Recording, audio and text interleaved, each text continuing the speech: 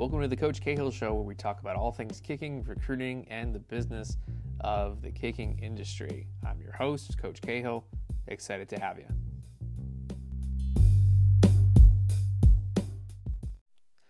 One of the biggest impediments to recruiting is the feeling that you're annoying the coach when you reach out to him. This mindset has to stop if you're going to be able to navigate recruiting successfully. You need to shift your thinking from I'm annoying this coach to I'm actually making his life easier. If you truly think you have the ability to play college football, win more games, and help this program out, not only should you reach out to these coaches, but you have a duty to actually do that. Now, are there ways to do that more respectfully or successfully? Yeah, sure. You don't want to be bombing college coaches' inboxes, but you have to get past the idea that you're somehow annoying them. The average college coach gets thousands and thousands of messages every month that they just can't get back to. They don't have the bandwidth to do it. You have to understand first that you're trying to reach out to a whole group of population and college coaches who have next to no systems to ensure that they get back to anybody on time when they say they're going to get back to them. It's a little bit different when you're their actual player on campus, but when you're just a recruit, their systems there's really no recruiting systems. Recruiting happens when a coach is on a coffee break, or they're on the john, or they're in their car home. There's just it's not like there's a set schedule for them to get back exactly to you, or there's often not an assistant that is tasked with getting back to all the kids that are not going to be recruited.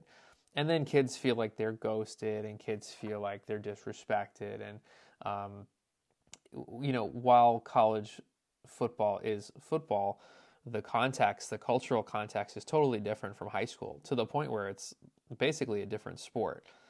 In high school, all the adults in your life are tasked with going to you. Their job is to find value in you as you are, not in what you can produce. And while college teams say things like team and family and all that stuff, and that's nice, and some of that's true, it is a zero-sum business culture where you are assessed pretty coldly and cynically on what your ROI is going to be for the team. If you can't help them move the needle on winning more games, or if they don't think you can, they're not going to get back to you no matter how eloquently you write a DM on Twitter to a college coach. The next point I would want to make is that you really should spread your net pretty wide when you're first starting out with college recruiting. If your kids will give me their list of dream schools, and it's every top 25 team on ESPN's top 25, and that's just not realistic. It's much easier to get recruiting traffic at the lower levels of Division III or Division II football, where the coaching staffs are very active in reaching out to kids. And then use that as a litmus test to see, okay, well, I got 3 Division III schools interested in me. Let me try Division II. I got 2 or 3 Division II schools interested in me. Let me try FCS football. I only got 1 FCS team interested in me. My opportunities are probably going to come at the D2 or D3 level. So I think there's a couple things going on to recap. First of all, don't feel like you're annoying a coach. It's par for the course for them to get multiple messages.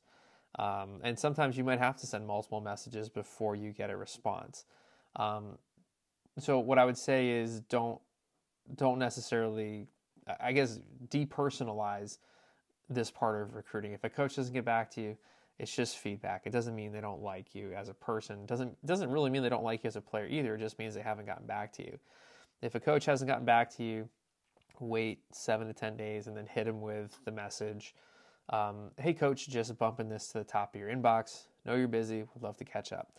And then you move on to other schools that you haven't reached out to. And then if that coach that you just tried to message again didn't get back to you, then I think it's safe to say it's time to move on, or you come back to that coach in 2 weeks now, or 3 weeks instead of 7. And then the next thing is also understand on the coaching side, these guys have zero time. They have infinite amounts of messages and demands from kids exactly like you in their inbox. And they often have no systems nor time to implement systems to get back to all these kids. And the last thing is to understand that, yes, it is still football and it looks the same on the field, but culturally the context of college football is very different than in high school. In high school, it's very, it's very, empathic. The adults in your life are charged with looking for the best in you. And then in college football, because it's their jobs, they're often much more cynical. They'll round down on your talent and your ability more than a high school coach will. So I hope you enjoyed this quick micro podcast. Best way to reach me is on Twitter at @BrennanCahill_. Just shoot me a DM. Would love to chat. And thanks for stopping by.